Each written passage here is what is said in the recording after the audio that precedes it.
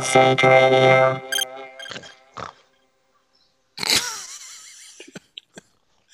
Gary Newman! What?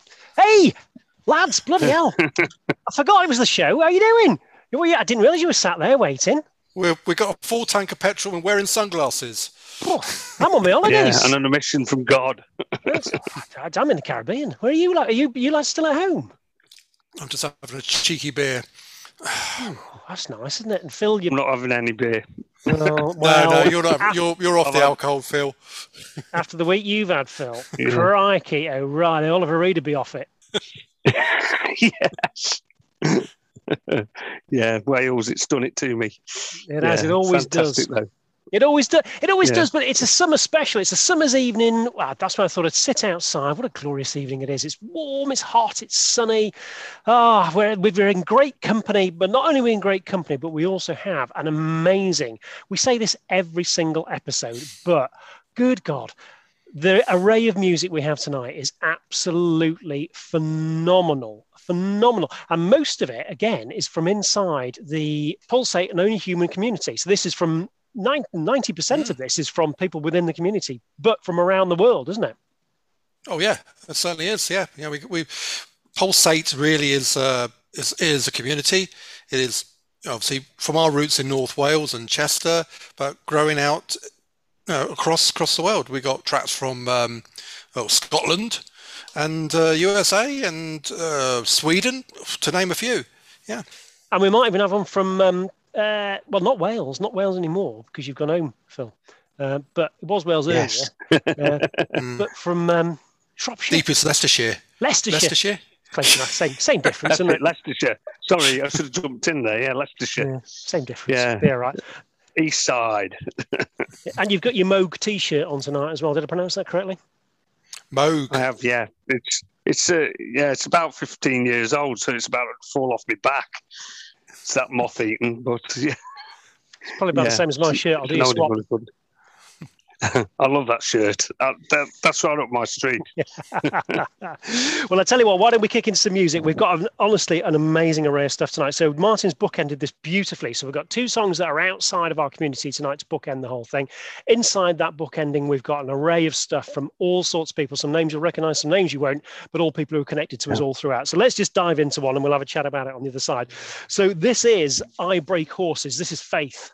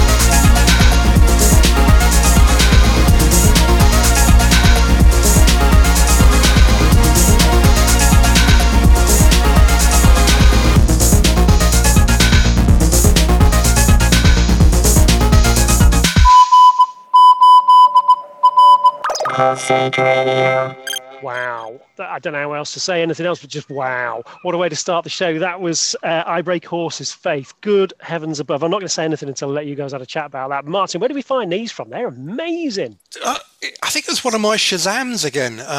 Listening to Netflix, particularly during the lockdown period of January, February, March, and I've got 2 of their albums now, and they are. I went out for a walk a few months ago, and I had the whole one of these albums on, and I thought, oh, this is good stuff. This is really good electronica. So that's how I got them and found them. I don't know much about them, to be honest. It's an amazing song though, Phil, isn't it? I mean, the bass line inside that was astonishing. Yeah, the bass working with the drums as well. I've got a feeling of the Kraftwerk sort of Trans-Europe Express with the trainish rhythm, and then different aspects of weirdly of Kraftwerk going through it, like rising arpeggios, like and then a voice was fantastic. A real I tell you what it reminded me of as well. So you've got a background of sort of Kraftwerk-ish, but when a voice come in, it felt a bit Arcade Fire-ish to me. Oh, yeah, and the way she delivered it, and that bit like that Regine out of Arcade Fire, and the interesting lyrics. Go on, Martin. What I thought was the band, Liverpool band called Ladytron, and I've just bought another album of Ladytron, which we might actually have on the show soon, because I think that's a good shout out. But I thought, hey, that just sounds a bit like Ladytron. If you guys know them, I don't, but I'm going to look them up now. Yeah, I've heard a little bit of Ladytron. Yeah, see where you're coming from there. And that distorted main as well was just fantastic. It was just the way and I would love to know what this was made on, how they actually created the sounds inside this, because the whole thing it was just brilliant. I mean, I wrote at the end of that, this could chart. This is just such a good song. This really could chart. I think it may. Well, I think it may have done well. It might. Well, I think they had a. I think they had a video on it, but there's definitely some retro drum machines in there somewhere, and 80s drum machines. Yeah, you can probably hear a bit of background noise here. There's the occasional ambulance and police car racing past, because I'm in deepest Caribbean. There's all sorts going on in the background. There's like a riot over there, and I'm in Ross on Sea. But anyway, I thought I heard a toucan. Yeah. Toucan play that game. Toucan play that. Hey! But that was amazing. You line them up, Phil. But that was amazing. So where can we find a little bit more of I Break Horses? Is it Bandcamp, the usual spotting place? No. They're ibreakhorses.se. So SE is obviously the Swedish domain. Yeah. So that go and find them, and obviously that they've got a YouTube channel. So just search for I Break Horses. Yeah. But awesome band. I got 2 of their albums. I think there's another one, and I'm going to get that soon as well. Superb. Brilliant. Amazing stuff. Yeah. Right, okay, we're going to start jumping into the community now. So we've got, it's a good old Pulsate Radio stalwart. It's our dear friend Johnny Diamond. Yep. With another great Johnny Diamond song. He is just so good at writing this type of stuff. And he's a proper singer-songwriter, isn't he? Oh, yeah. Yeah. Yes. So let's jump in. Yeah, Diamond Geezer. He is. Yeah. Let's dive in. This is Johnny Diamond, A New Romantic on Love Street.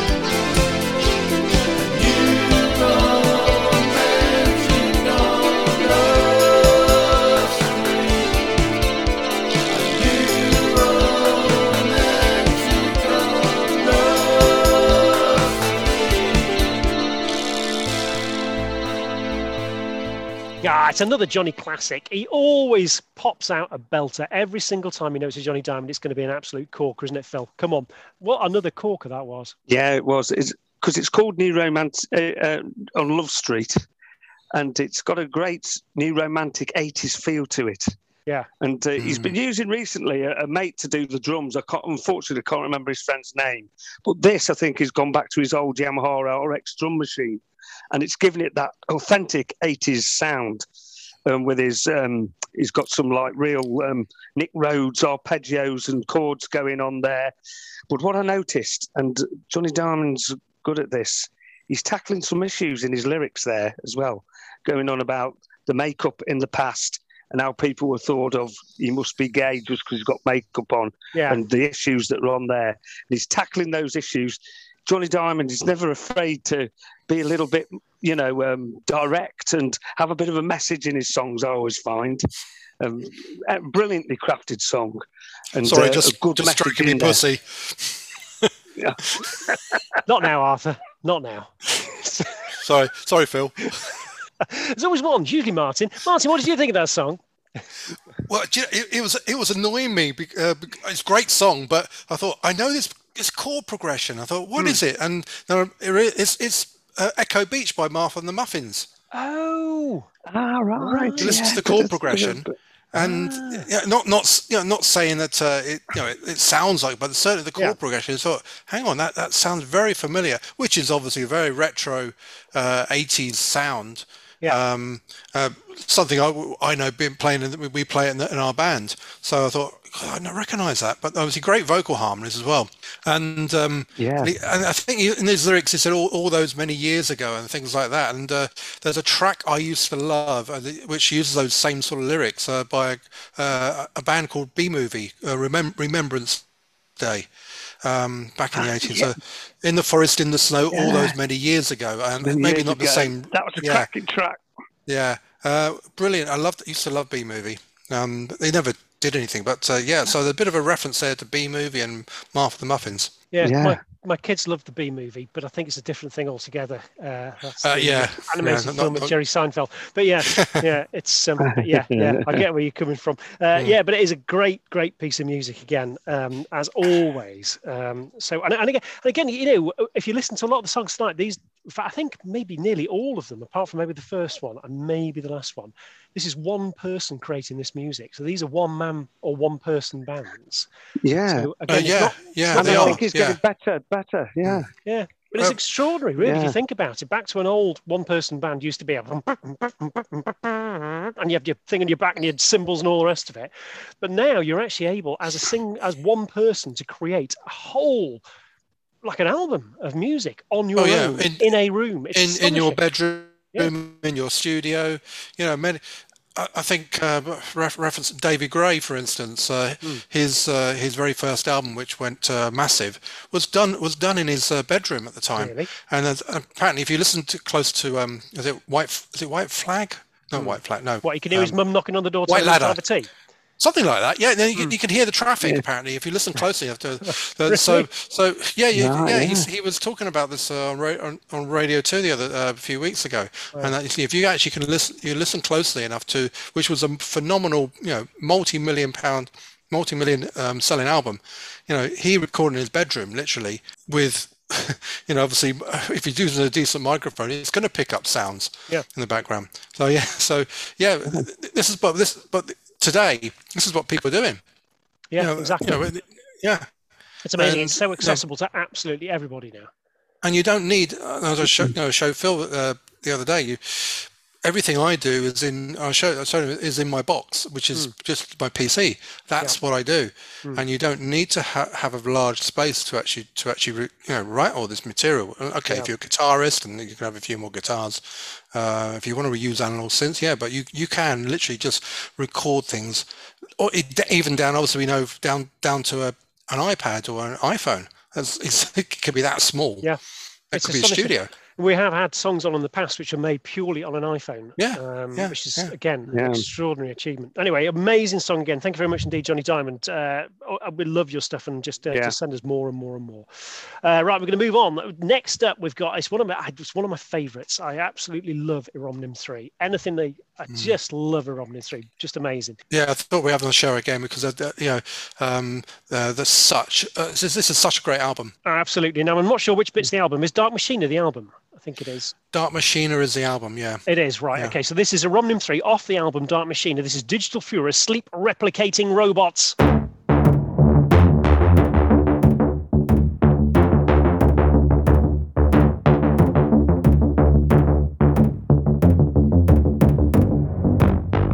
last time something so important has happened was maybe 3.5 billion years ago, when life was invented.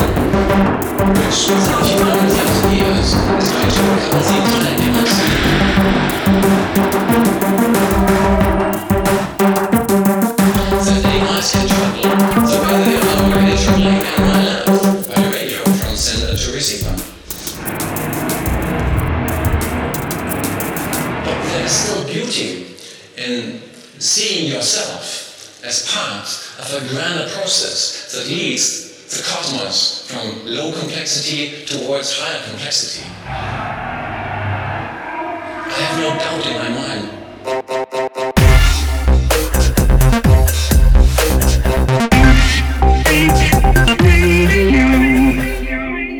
Romnim 3, Digital Fuhrer, sleep replicating robots.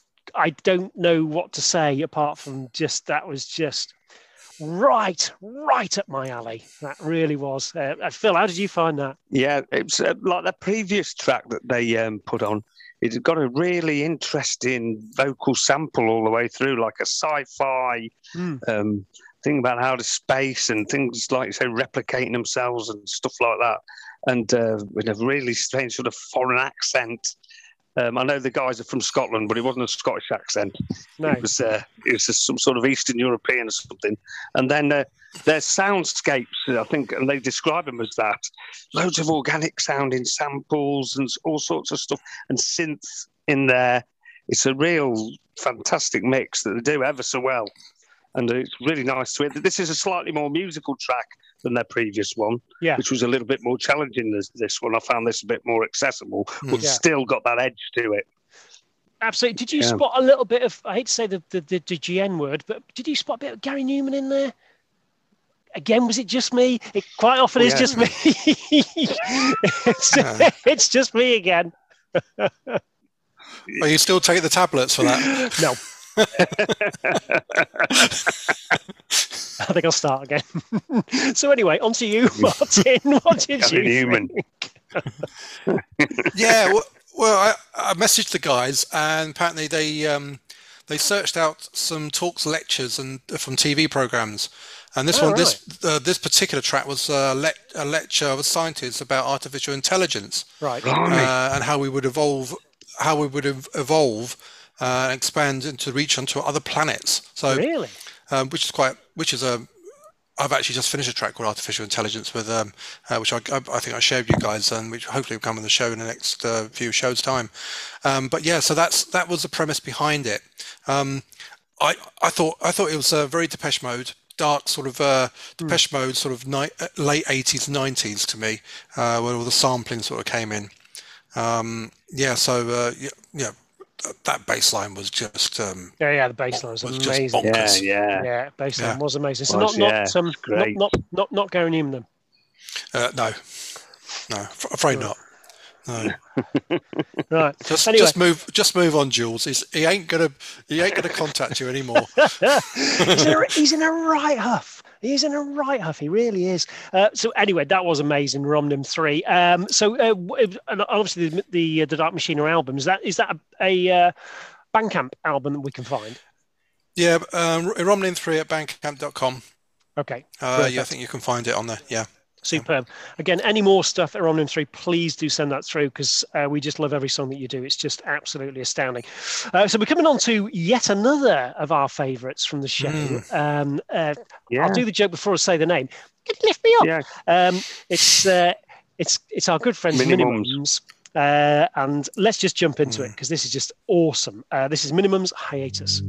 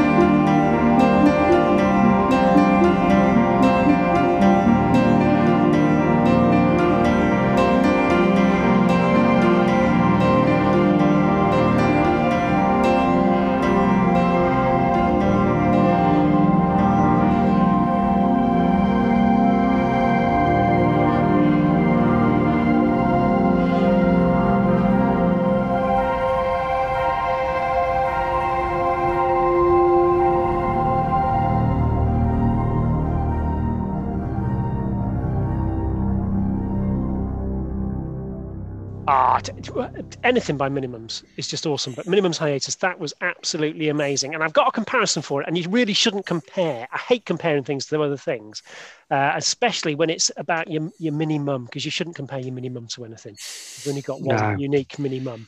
So, leave those be. But that said, Susie and the Banshees, Cities in Dust.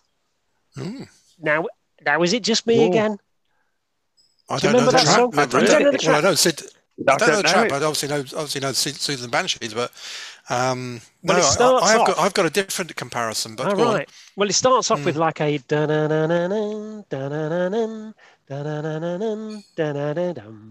like that, and it matched. Well remembered. Quite well. I did have to actually listen to it a little bit later on Spotify just to remind myself. But I knew it reminded me of something, and it was Susie and the Banshees, Cities in Dust, which is a great song anyway. So just pick it up. And it's not that again, it's trying to replicate that. It's just that I felt that influence inside there. So anyway, sorry. Go on, Phil. Yeah. What was that? Cities and Bust. Cities in Dust, not Dust. Oh, Cities in Dust. Yeah, not Titties and Bust. No. We'll edit that bit out. To stitch me up there.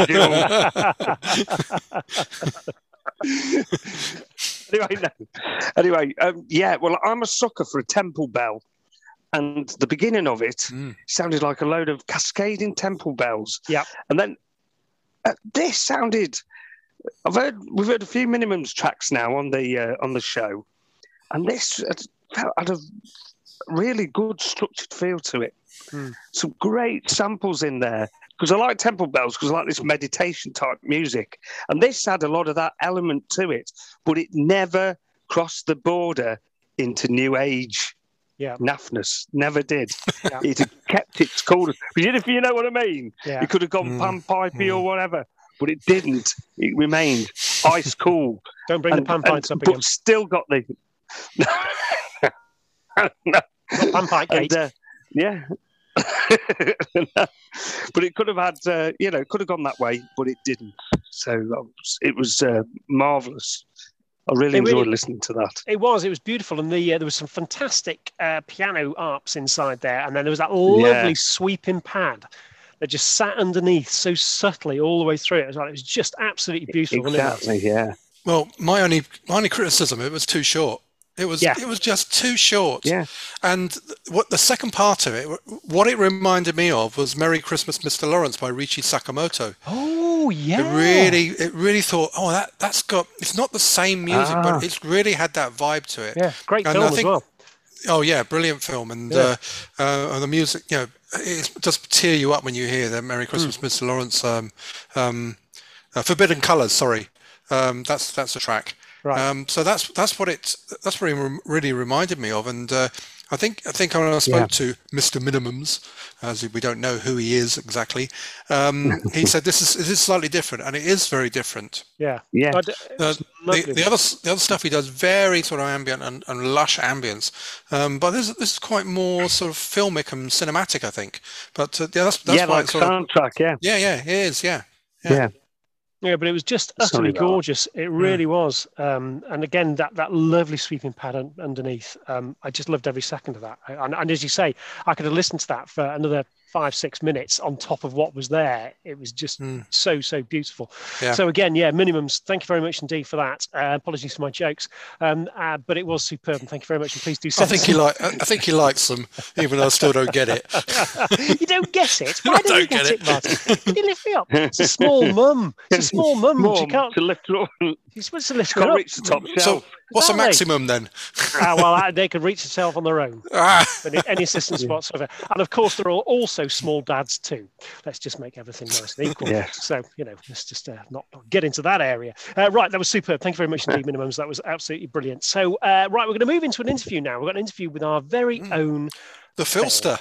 It is the Philster. It is the Philster. It's Phil Goodall. Yeah. We've got a fascinating interview about your time in the record industry, Phil, and let's not even preempt everything that's going to be said, but it was fascinating and delightful, warm-hearted, and lovely to talk to you about your time with what you did. Let's just have a listen. This is Phil Goodall. After this, we're going to have a listen to Phil's new song, which is Bedouin Bedroom March, the Solstice Mix by Swirler Burner. So off we go.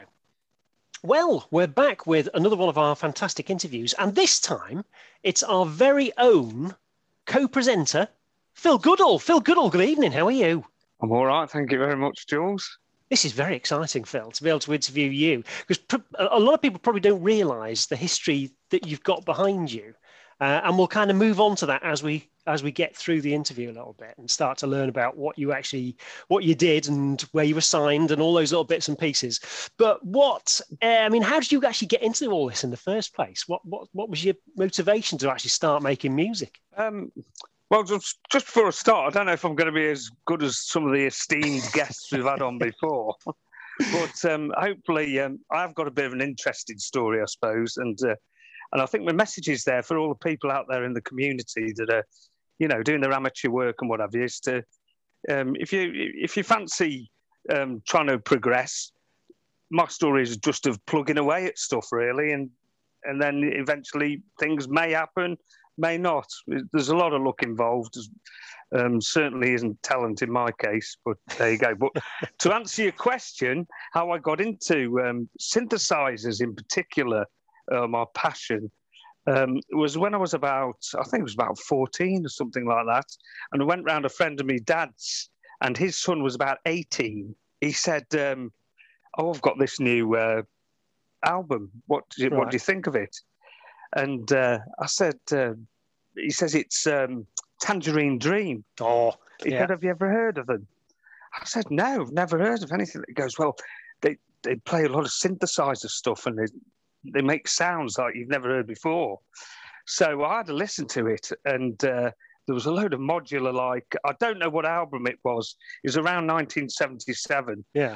And there was a lot of modular sort of arpeggios going on and all that business. And I just thought, wow, I really want to know more about how they make this sort of music sort of thing. But in those days, there wasn't the internet or anything like that. So the first thing I could do, I was going to Birmingham. The only way I could find out about it was to go in a music shop, right? And I literally asked if they'd got a synthesizer. That was it. And what was the one that you actually saw in that shop? Do you remember? I think it was a Yamaha CS5, right? Which now on the cover, I think, of this magazine or something, or an article he showed me, there was a mini Moog, right, or Moog, as the purists like to call them, and of course it's got that angled back with all the knobs on it, and I just thought, that's the sort of thing I want, because the great big modular with all the banks of knobs and everything was just impossible when to even dream of then. So I went into this shop, and there's this Yamaha CS5, and of course it's got the angled back, loads of little knobs on it, and I thought, the guy then demonstrated it for somebody far older than me who'd obviously got enough money to buy it. But I just stood there in the background and that was it. I thought, I've just got to get one of them one day. So I wasn't sure I was going to get it on me flipping paper round money. So, but could you already play a keyboard at that point? No, but I had a thing about pianos. Right. So I could tinkle a bit on the piano, and we had a piano at home actually, an old out of tune piano, and I could play a little bit of basic stuff on that. My parents refused to pay for lessons, so I had to teach myself. Right. So I was able to sort of knock a bit of a melody out on the piano before I even sort of got involved with the synthesizer. So I was lucky there. So, I mean, you fell in love with that one. Was that the first synth that you actually ended up with then? No. So I've spent forever going into music shops and stuff and just hanging around, dreaming of one day I might be able, and having the occasional go till the shop assistant got cheesed off of me and told me to sod off, And one day I was at a disco in Stafford, and I had, on the way home, a bunch of rockers jumped me. Oh, really? Basically, slashed me across the face, tried to stab me in the chest, but they ended up stabbing me in the top of the head. The blade of the flipping penknife bent back and cut the bloke's fingers on my skull. So luckily, it had a weak sort of mechanism, and it bent back instead of penetrating my skull. Anyway, cut a long story short, I ended up with compensation money from that. I think it was about 500 quid, and I just went straight down Woodruff in Birmingham to get a CS5, but there they had a CS15 and it was on offer. This was about 1980, getting on for 81. Yeah. I think it'd been out a couple of years, and I think it was they were discounting it. So I got the CS15, which is like 2 CS5s in one. Yeah. And my mum, when I got it back, I think this is on my bio on the radio page. My mum went, well, I plugged it in. I couldn't get a sound out of it because I didn't know what the hell I was doing. And they eventually got a really weedy sound out of it through some headphones. Yeah. And my mum said, had a play, and she said, it doesn't play more than one note, so it must be broken. I said, no, that's what it's like. She went, what a load of rubbish. How much was it, Because there was a lot of money in those days. Yeah, She absolutely. went absolutely berserk. But when I took it into my room, I was never off it. Really? I was on it every night, mucking about with it. I was fascinated by it. Have you still got it now? Now, I sold it some years ago to the guy that was in Bizarre Inc., Andy Meacham. Oh, really? So, Playing with Knives and that track, why waste your time? You know you're going to be mine. Yeah. You know you're going to be mine. He wrote, that was a number one, actually. I sold it to him, and Blimey. he's got it in his massive synth collection now. Really? Yeah, So your synth could have actually been on one of those hits. You never know. Yeah, I think it was after he'd had those Oh, hits. was it? He's an act called Emperor Machine now, Right. and he's quite well. He's be worth an interview. I've asked him if he'll be interviewed, but he's not replied yet. So Right. Well, if he's I'm watching, hoping. come on, get on with us, and we'll do a quick interview with him as well. Well, that's brilliant. So, and it's nice that went. But what was your next step up into since then? What was once you sold that on? Did you buy a different one or? No, I kept that for many, many years. Yeah. It was quite late on. It was after I'd been, obviously later on we found out I was signed to Factory with a band. Yeah. I sold that. But I collected some other synths along the way. But the biggest thing in those days that transformed the synth, because none of them had effects on, I got a little Spring Reverb unit. Was the next thing I bought. Yeah. Well, I didn't buy it. Somebody lent it me, a guitarist. And I plugged me CS15 through it. It just took it to another level. Right. Just a Spring Reverb. It was absolutely brilliant. And then I got access to a Roland monosynth called an SH09. Yeah. And immediately I got that. It didn't look as good as the CS15. It was, but I was blown away by it because the filters would self-oscillate and do that whistling. Right. Yeah. The CS15 won't do that. And I thought, I wish mine would do that. So I just gradually got more and more into it. And I started buying the magazines, Sound on Sound came out in the early 80s. And I can't remember what the previous magazine was to that, but that's where I learned all about filters and, different techniques with the synthesizers. So what was obviously that then led into being in bands and all the rest of it. So what was your first band and what was your journey into all that? The first band I was in, I was with a friend of mine called John Mottershead, who was one of these kids who spent all his money on gadgets. So he bought a Roland SH101 and a TB303 bassline, original. Yeah, a TR606 drum machine, Dramatics, I think it was called then. An MC202, which was like an SH101 in a little sequencer format. Yeah. And then I had my CS15, and we got in with a bass player, and we were called Step 2. That was our first band. I used to joke we were Step 2 and Son, like Step 2 and Son. Because we were a bit naff. But yeah, that was our first foray into being in a band. That didn't last long. Then I found out one of my mates I went to school with could sing. Right. So we ended up in like a synth duo. But then I ended up bringing in Mark Hackenden Meddings, which he's usually on the Pulsate radio feed as Sensian. Ah, right, Sensian, yeah. His name, yeah. So that was the second band that we were called See You, See Me. Right. And he came in and he got a Juno 6, which I still think Oh, he's wow. got. Really? I think on his track that he played on Pulsate, he was using the Juno 6 then. And he came in, he got all sorts of ideas with fifths and sevenths because he could play proper chords on it. I don't know, we only did one sort of a tape together of about 4 tracks, and then we did a gig together. I don't know why it fizzled out. I think it may have been me down to being a bit... I got used to working on my own with my mate. Yeah. And Mark coming in, I was a bit immature because when I look back after, I thought some of the best early stuff I ever did was with Mark Meddings. Really? And all the stuff I learnt off him because he's a very knowledgeable bloke. He does all that stuff where he gestures with a watch now to... or different controllers to operate his modular gear. He's a really talented guy. Yeah, it's been a real surprise to get back in touch with him. Yeah, and then not long after that, I ended up in a band with our very own Andy Peggs. Right, was in it. But it was nothing to do with synths. It was more of a funk sort of band. Right, called Jump for Joy. Right, yeah, so that's how I knew Andy Peggs.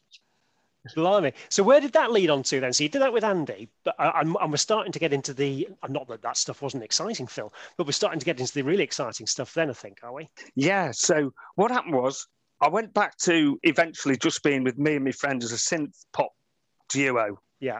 And at that time, it was all the rage, and we got an interview with for a contract with Virgin Records. Right. And we went down to Virgin Records and everything, and they were all set to sign us, but we hadn't got a manager. Right.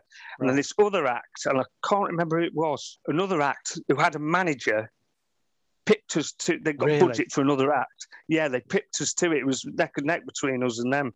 And because they got a proper manager, they got the contract. So I thought, I'm through with music now because I was spending all my money from work. Yeah. My life was on hold. My girlfriend was fed up with me.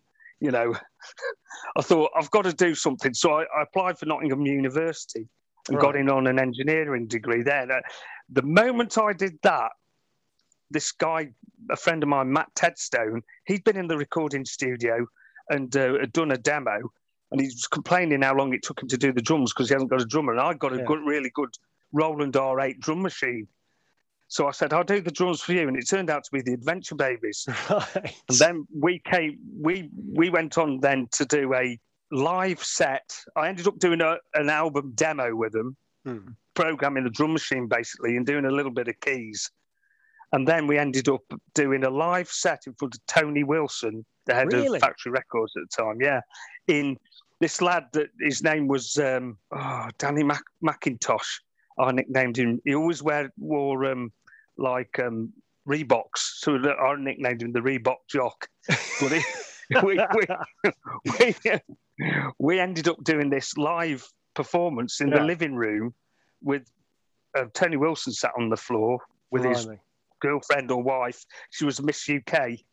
Right. It's like after his first marriage. And we finished doing the set, and he stood up at the end and he said something like, well, that was brilliant.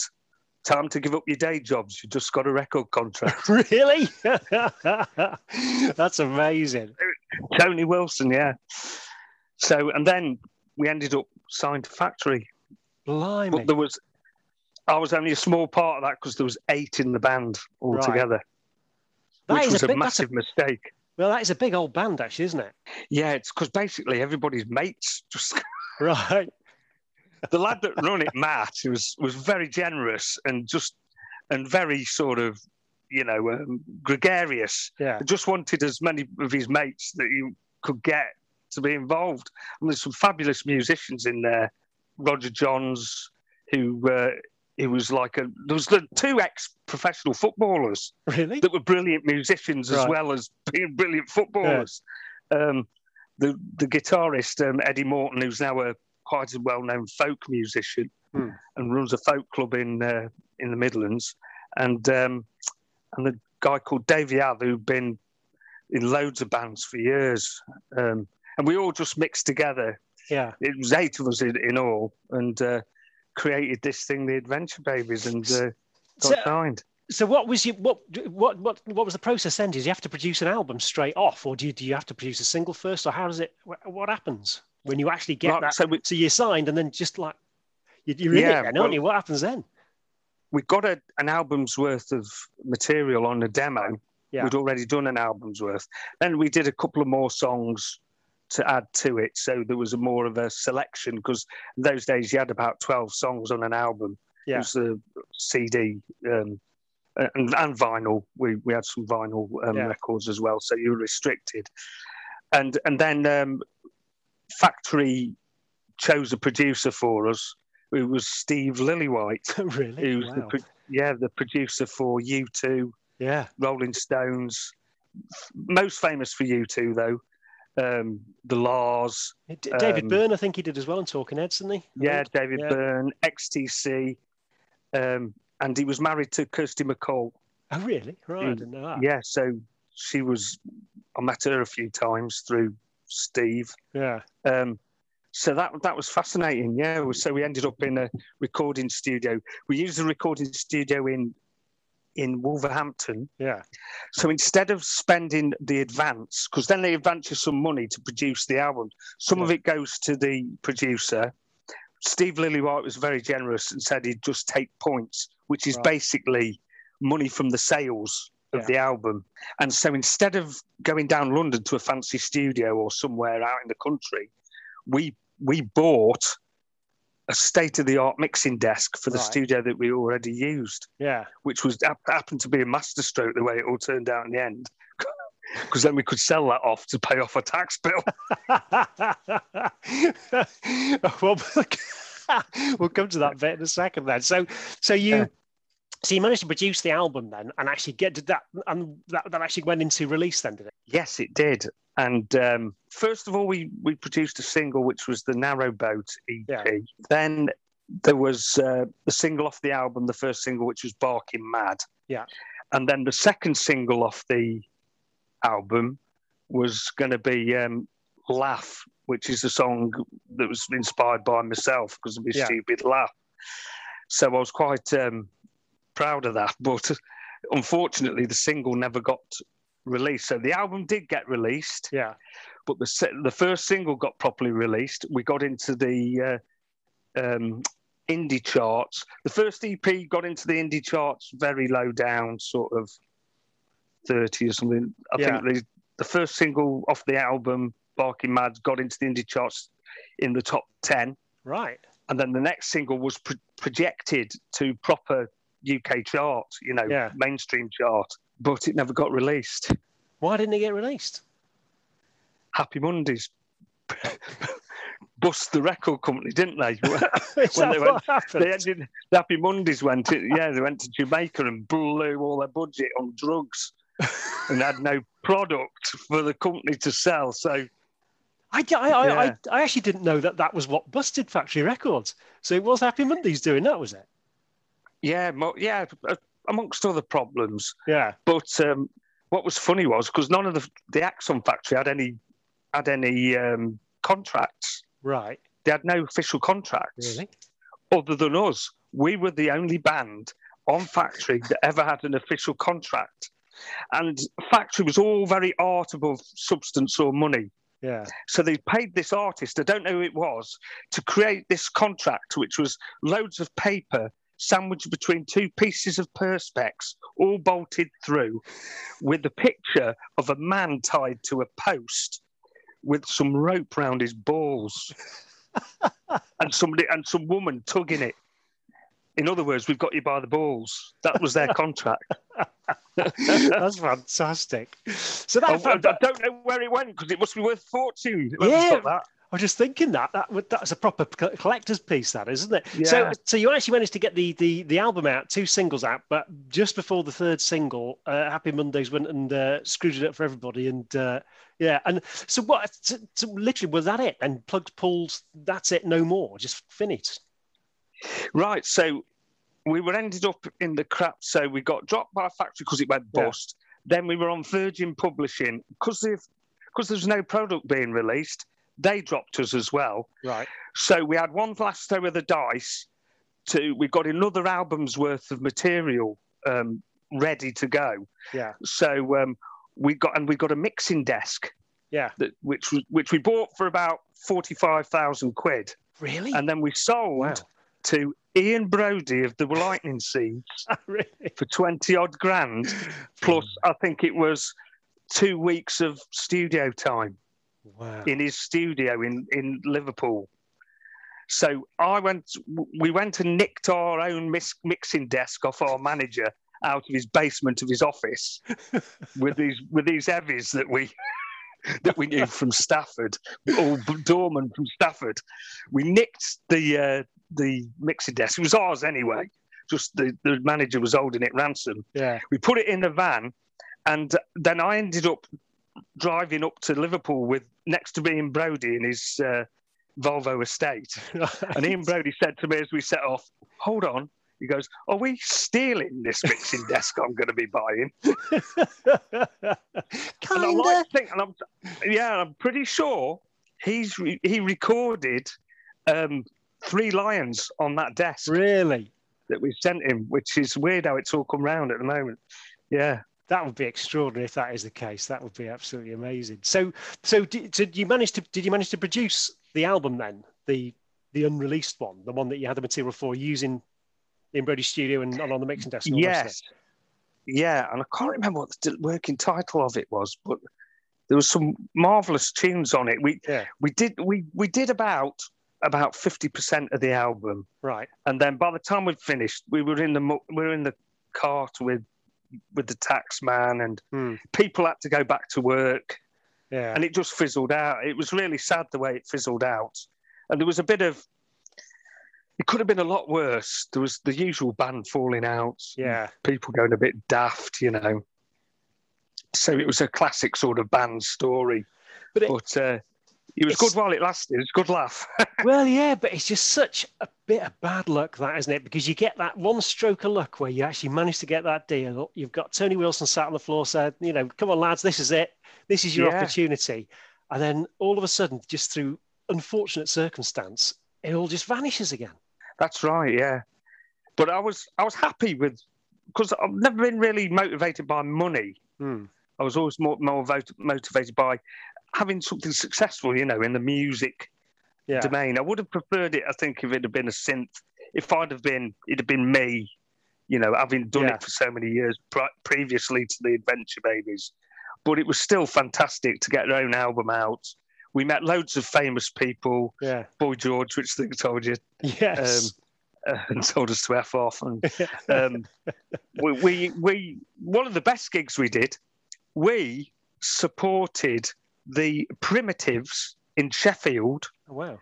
Who on the bill underneath them was Pulp. Really? And then we went on just before Pulp, and below us on the same bill was Ocean Colour Scene. Really? Wow. Yeah. And we couldn't get on to soundcheck because bloody Jarvis Cocker wouldn't get off the stage. Because you have supported... We had a big row with her. Sorry. You have supported quite a lot of people as well, haven't you? Because you supported Boy George as well, didn't you? Which is where he told us to F off. Yeah, and funny enough, he wasn't top of the bill. I think Oceanic, Take Me Into Insanity. I think that was top of the bill. Who else have we supported? We paid a massive...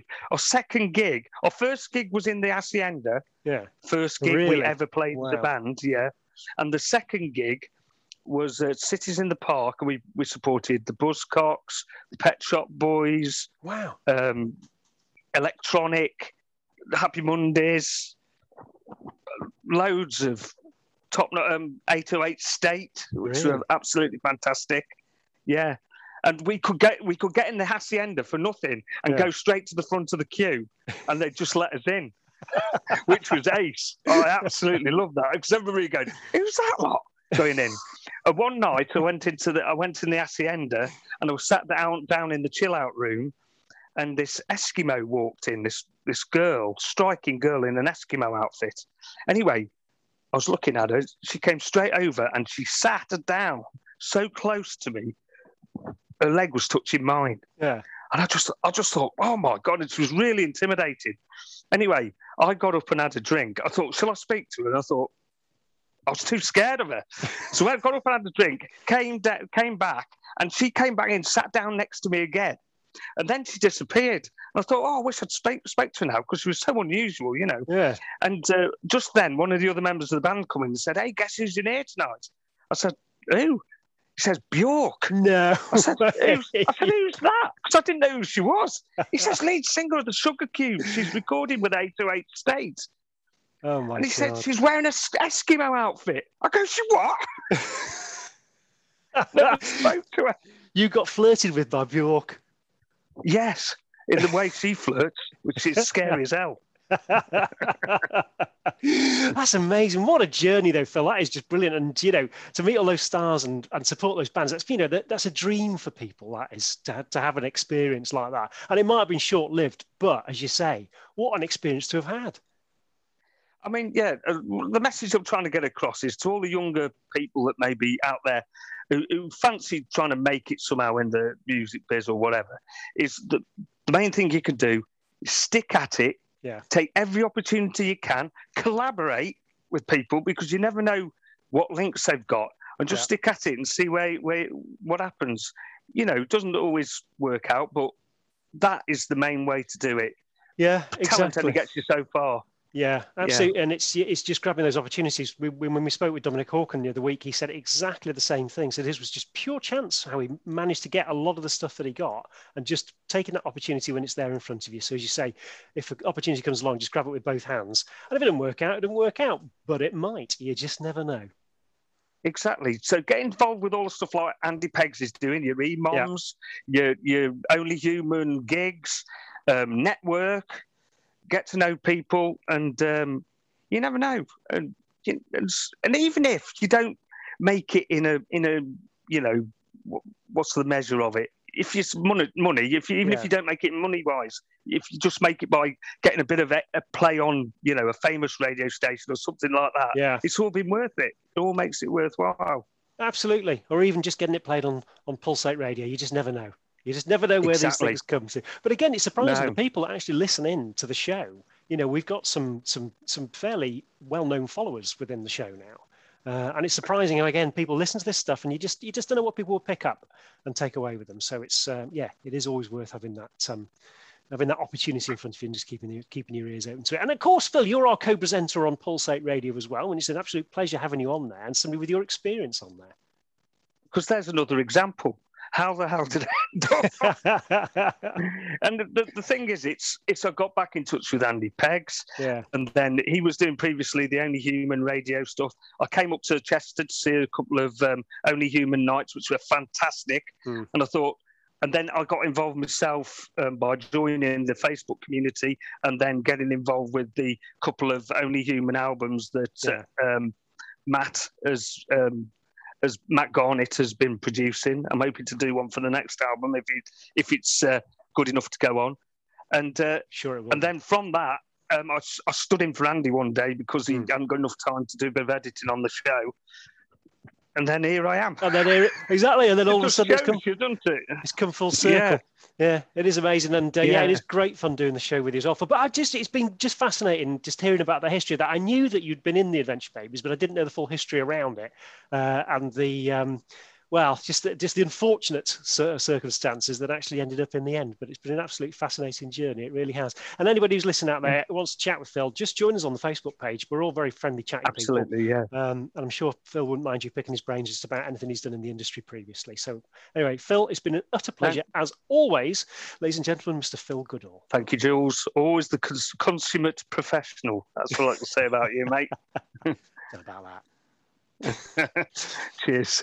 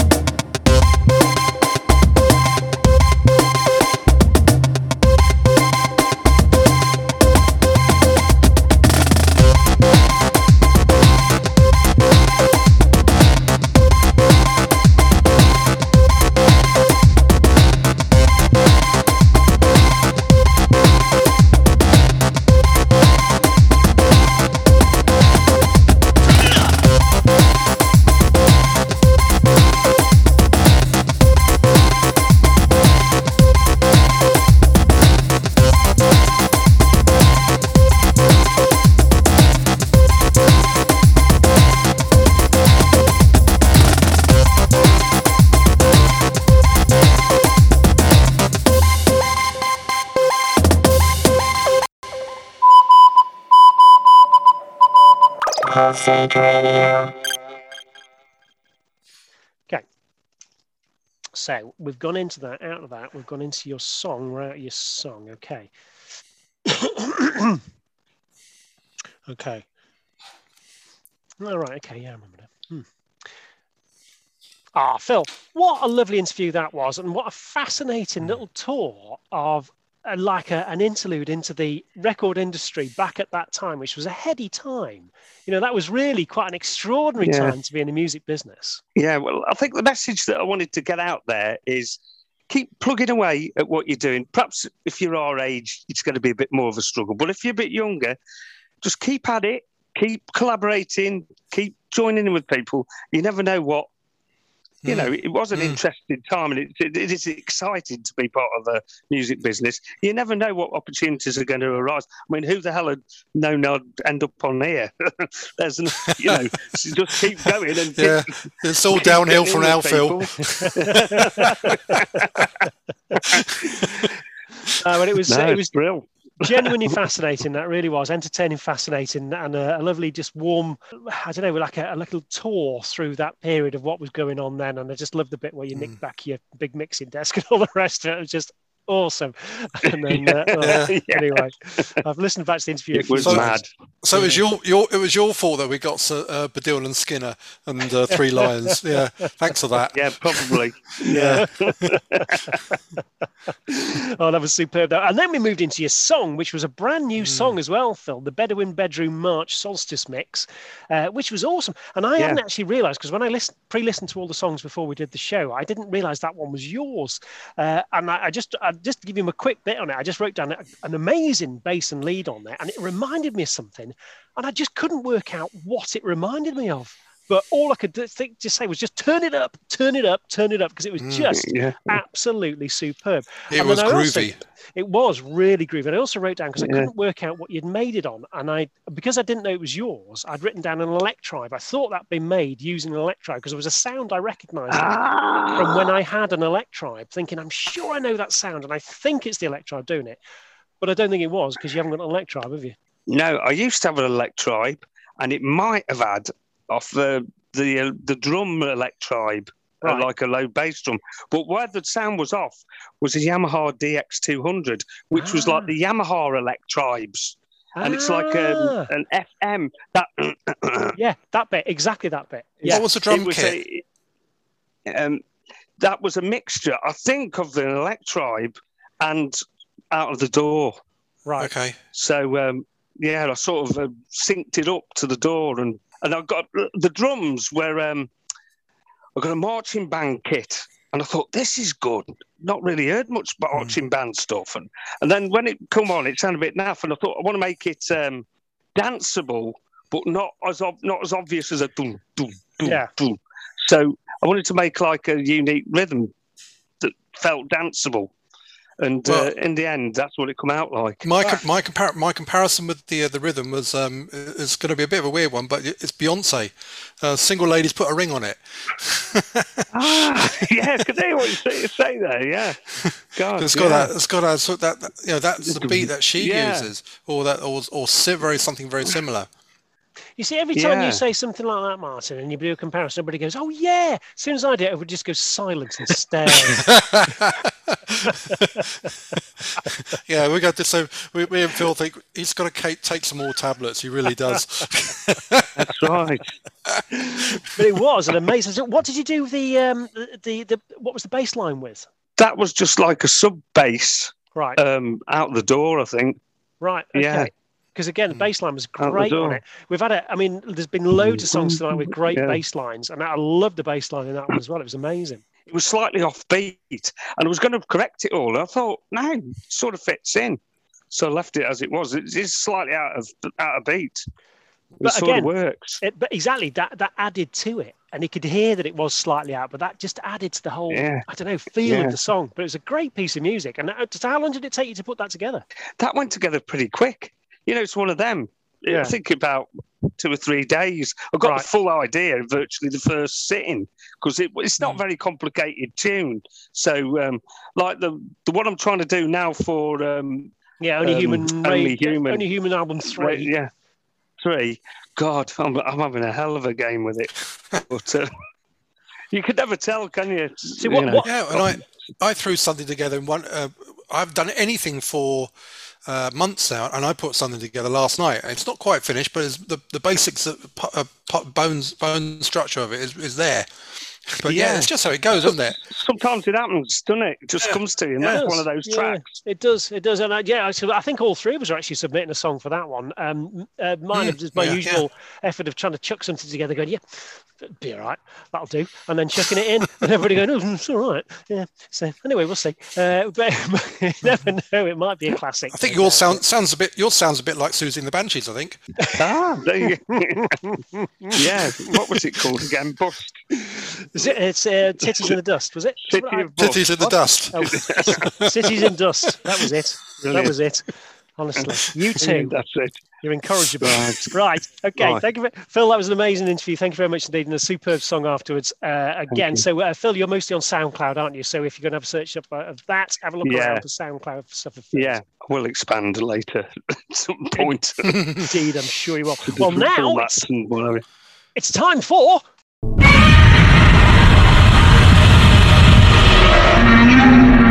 Martin's Monster. It's gargantua.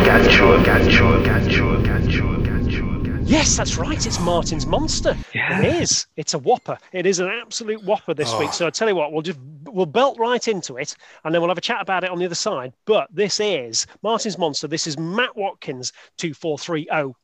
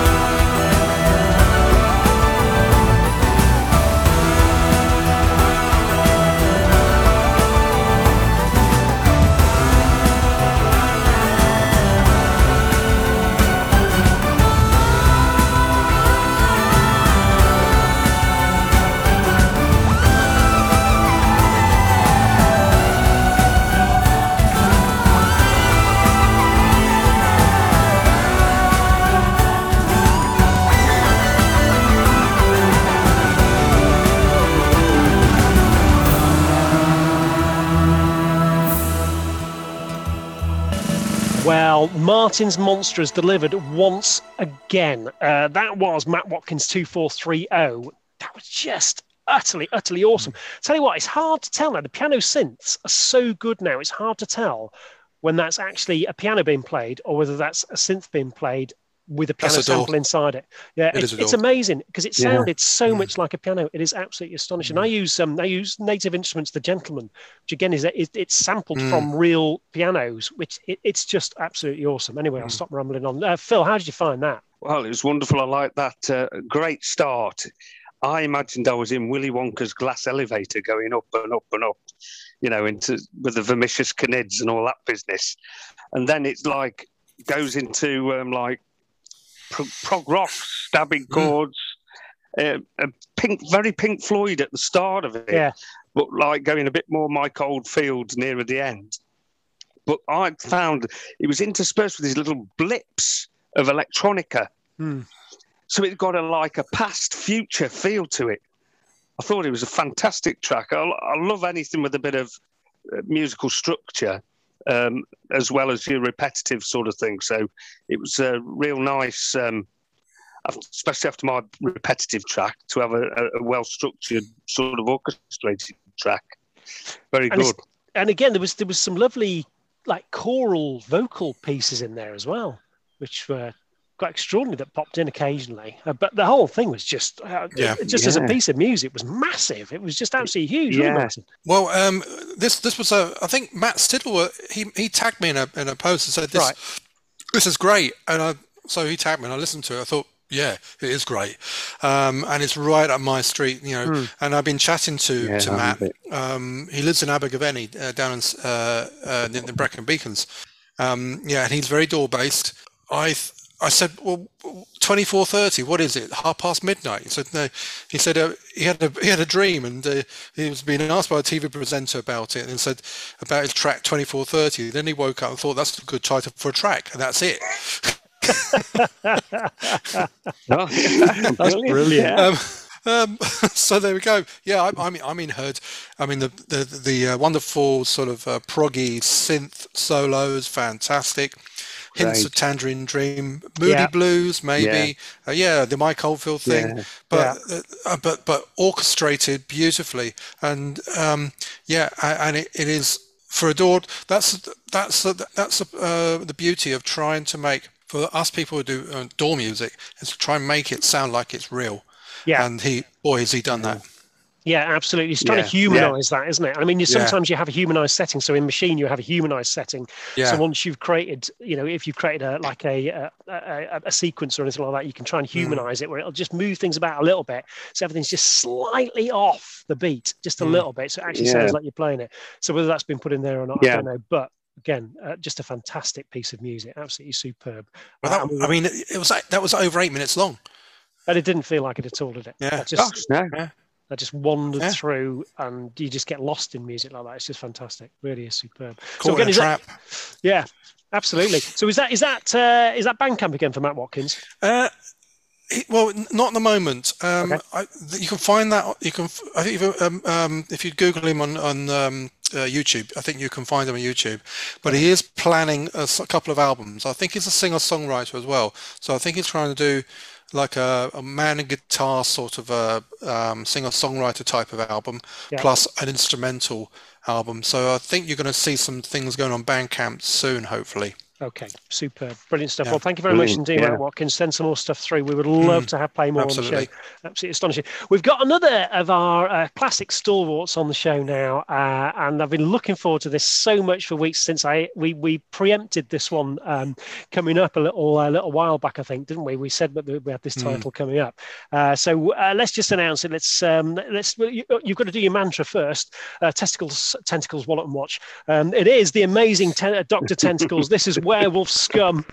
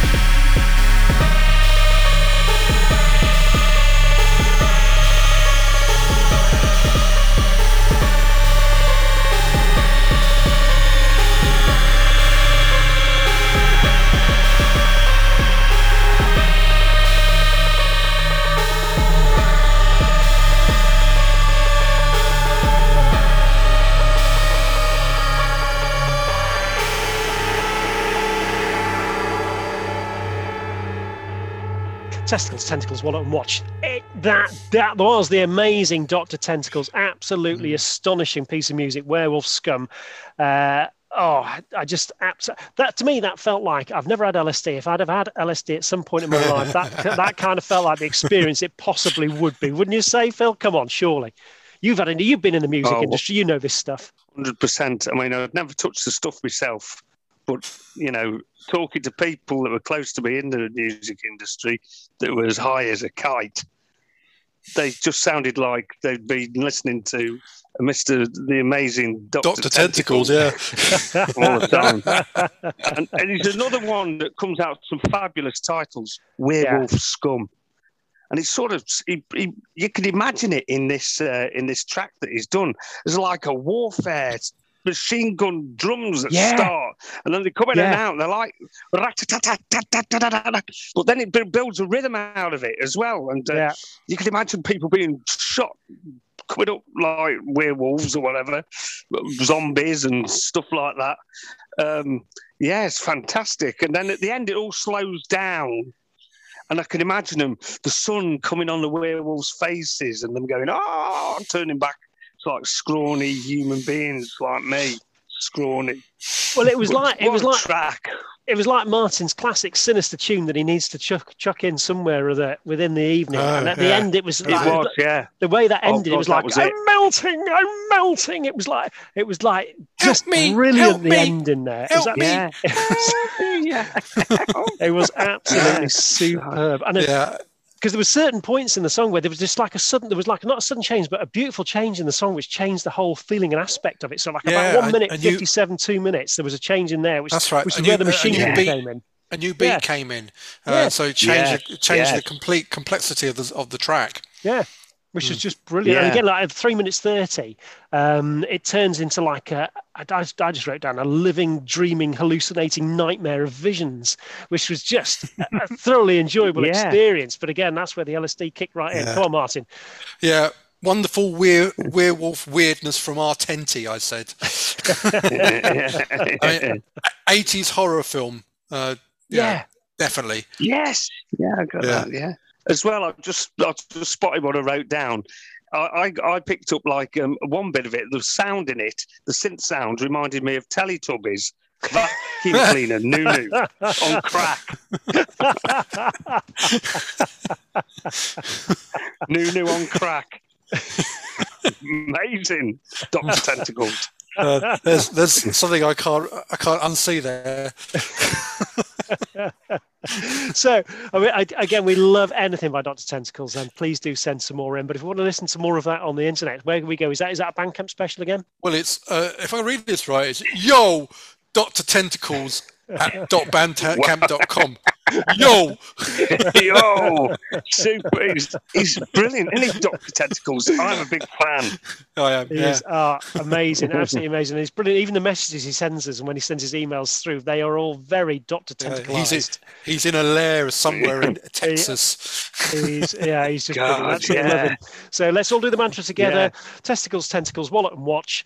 Let's just watch some more of Dr. Tentacles. Absolutely superb. Thank you very much indeed for sending that through. We would love to play more. Yeah, go on, Phil. Do you think he's holed up with Nash the Slash somewhere? Oh, my life.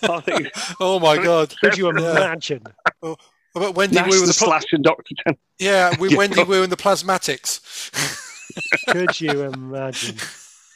Brilliant. Sorry, we've got to move on from tentacles. Tentacles, Phil. Tentacles. Super. Right. Okay, that was super. Thank you very much. Oh my goodness, it's our last song. I can't believe it. But what a song we have to finish the night off with. It is absolutely astonishing. So again, we'll just jump straight into this and we'll jump out the other side. So this is Etherwood in Stillness.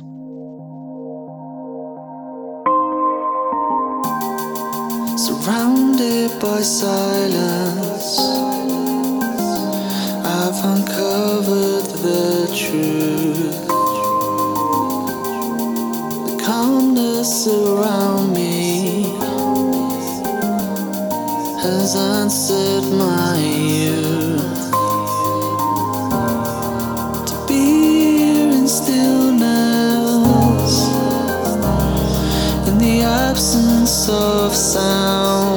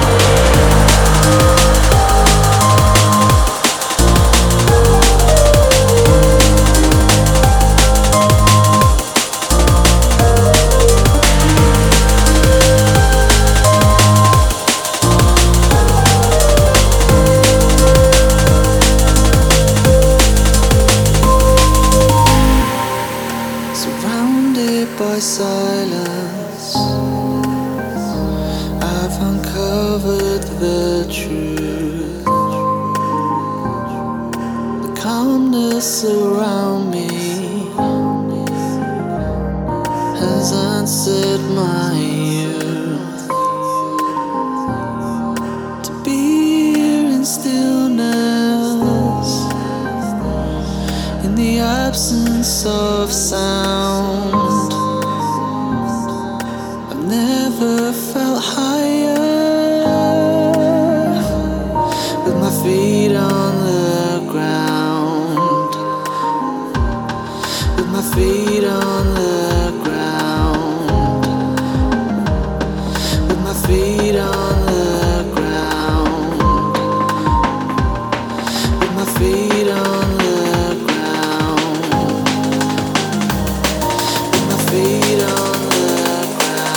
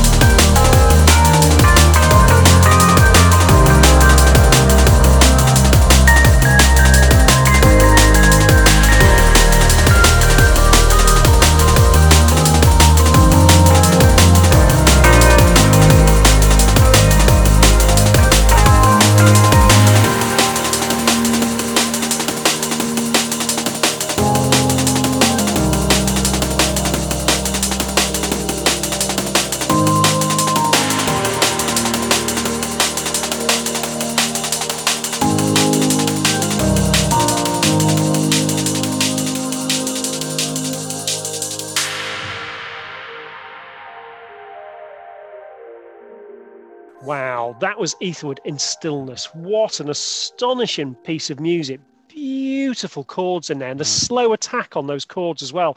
You know, when you could hear it when you press the keys, and it was just absolutely lovely, wasn't it, Phil?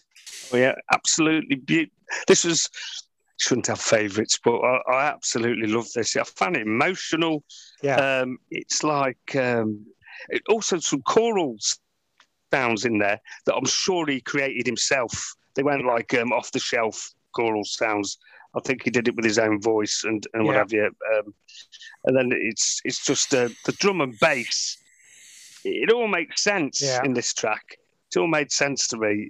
His voice. He's got a lovely voice, so it's beautiful. But Martin's got a bit of technical talk, I think, about drum and bass and what have you. I got into Etherwood about. I wasn't a great fan of drum and bass, but obviously got some Pendulum, which are they do dubstep and drum and bass. But this is liquid drum and bass or liquid funk. Is the other genre name for it. So when we're talking about drum and bass, we're looking the BPM is about 160 to 180 BPM, but this sort of drum and bass, liquid drum and bass, is more ethereal, more atmospheric, beautiful. And he is just one of the best at it at this genre. I mean, there are other people like Netsky, London Electricity, and Calibra who are other in this sort of genre. It's not like the really heavy drum and bass that you do here, which is brilliant as well. But so I thought it quite interesting to actually sort of talk about what we perceive as genres and what the BPMs. I mean, if you go and look at dub, apparently that's 60 to 90 BPM. Right. Then we go into hip hop. About 60 to 100 BPMs. That's quite a wide range for hip hop. Yeah. House goes from 115 to 130. Techno trance, normal sort of dance sort of beats, so 120 to 140. Yeah. Dubstep, 135 to 145 BPM, and then we come into the drum and bass, that generally, the fastest BPM of all the electronic formats for genres, and obviously that falls into that category. Absolutely, and I love a bit. I say I love a bit of drum and bass, and I'm desperately trying to look on my phone to try and find the album I really like, and I'll find it in a minute. That's why I was looking down, so I could just say who it was, but I can't find it in a second. I'll find it in a second. But we were just talking before as well, and I was just asking the guys as the track was playing, and just saying, "Well, have you heard the drum and bass that David Bowie did?" Because David Bowie did I think it was an album, or it might have been just like an EP. And I think he might have collaborated with somebody, and I'm pretty sure it was late 90s or very early 2000s that he did like a drum and bass thing. Wasn't it Goldie who really started the drum and bass movement back in sort of like 20 years ago? But obviously if you we could talk hours about electronic genres and how they split off into all sorts of subgenres. But obviously you start somewhere with a format, and obviously you can go back to house music, which obviously comes from Chicago, I think, originally, but then it all splits off into all sorts of subgenres. So maybe what he might have got together with heard Goldie music and but as I say, drum and bass generally is quite a hard beat and not so melodic. This is melodic drum and bass. Yeah, I mean, drum and bass. Yeah, it was very lovely. It was lovely, and this is why I like drum and bass, because actually quite a lot of drum and bass starts off and I didn't know this was going to kick into drum and bass until it actually jumped in there. Oh, I found it. It was Danny Byrd was the guy I was looking for. It's DANNYBYRD, and the album is Supersized, and that's why I love drum and bass. Danny Byrd's superb at drum and bass, but this was brilliant. And I also look up that David Bowie one as well. But as a piece of drum and bass as well, Etherwood, In Stillness, that's the first time I've heard of them. It's the first time I've heard a track from them, but I am definitely going to listen to more, because it was beautiful. So subtle at the beginning, kicked into the drum and bass exactly as it should be. It was absolutely superb. Dig out his debut album. It's got a track on Begin by Letting Go. Right. And it's a beautiful piece of music.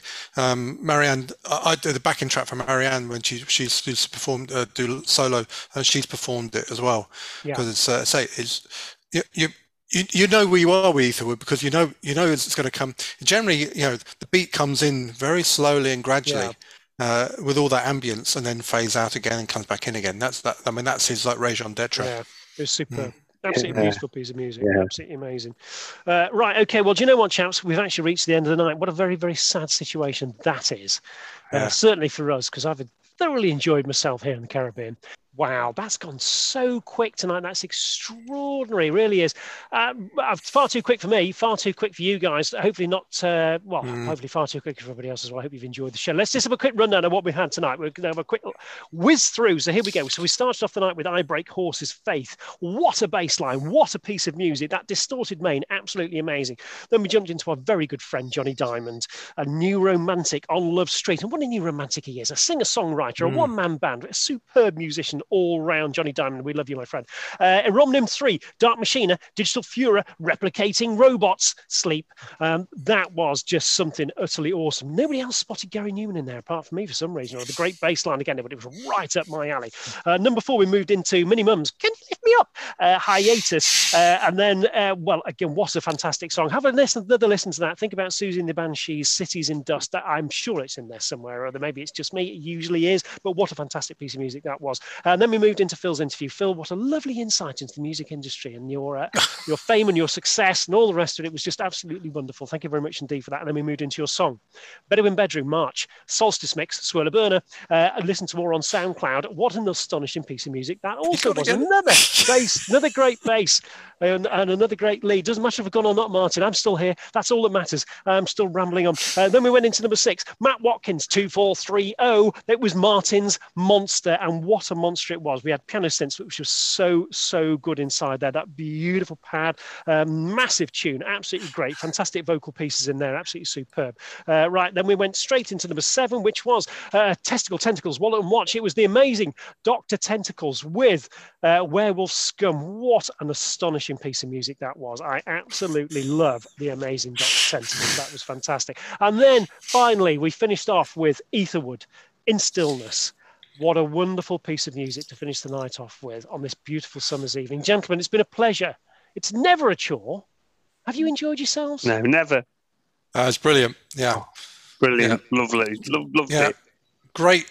It's a great honour to select this fantastic selection of music. It really is. And Martin, you've done an absolutely outstanding job. Really is an astonishing set of music. And again, we should also just make sure that we always thank the people that actually put this music through. We bookended it with some pro artists in there, but the ones in between were just people out of the community. These are just people like the rest of us that just create a piece of music and then place it in and say, can you play this, please? And what an astonishing array of music. So we know the hard work that goes in, we know the amount of time and effort that goes in because we do it ourselves. And they are, and they're sending them to us. So it's great. We got, it's making my job harder to choose what goes into the next week's show and so on, because they're coming through. Fantastic. Exactly. Absolutely. So Martin, if they wanted to send a song through, where would they send it through to? pulsateradio@gmail.com. What's that email address again? Pulse, that's PULS8. Got that right. pulse8radio@gmail.com. Thank you very much indeed. Superb. Phil, I'm sure you'll be getting questions about your amazing time in the music industry. What a fascinating interview. Thank you very much indeed. Yeah, it's brilliant. Nice to see you, Phil. Phil, do you want to give us the first big goodbye? Ta-ra-a-bit, as they say in Wolverhampton. Ta-ra-a-bit. It's a lovely one. I'd give you 9 for that. Martin, don't let yourself down. Not star. Yes. Yeah, it's very good. Good night, everybody. Thank you very much indeed. We look forward to seeing you next time. Thanks for joining us. Bye-bye. Bye.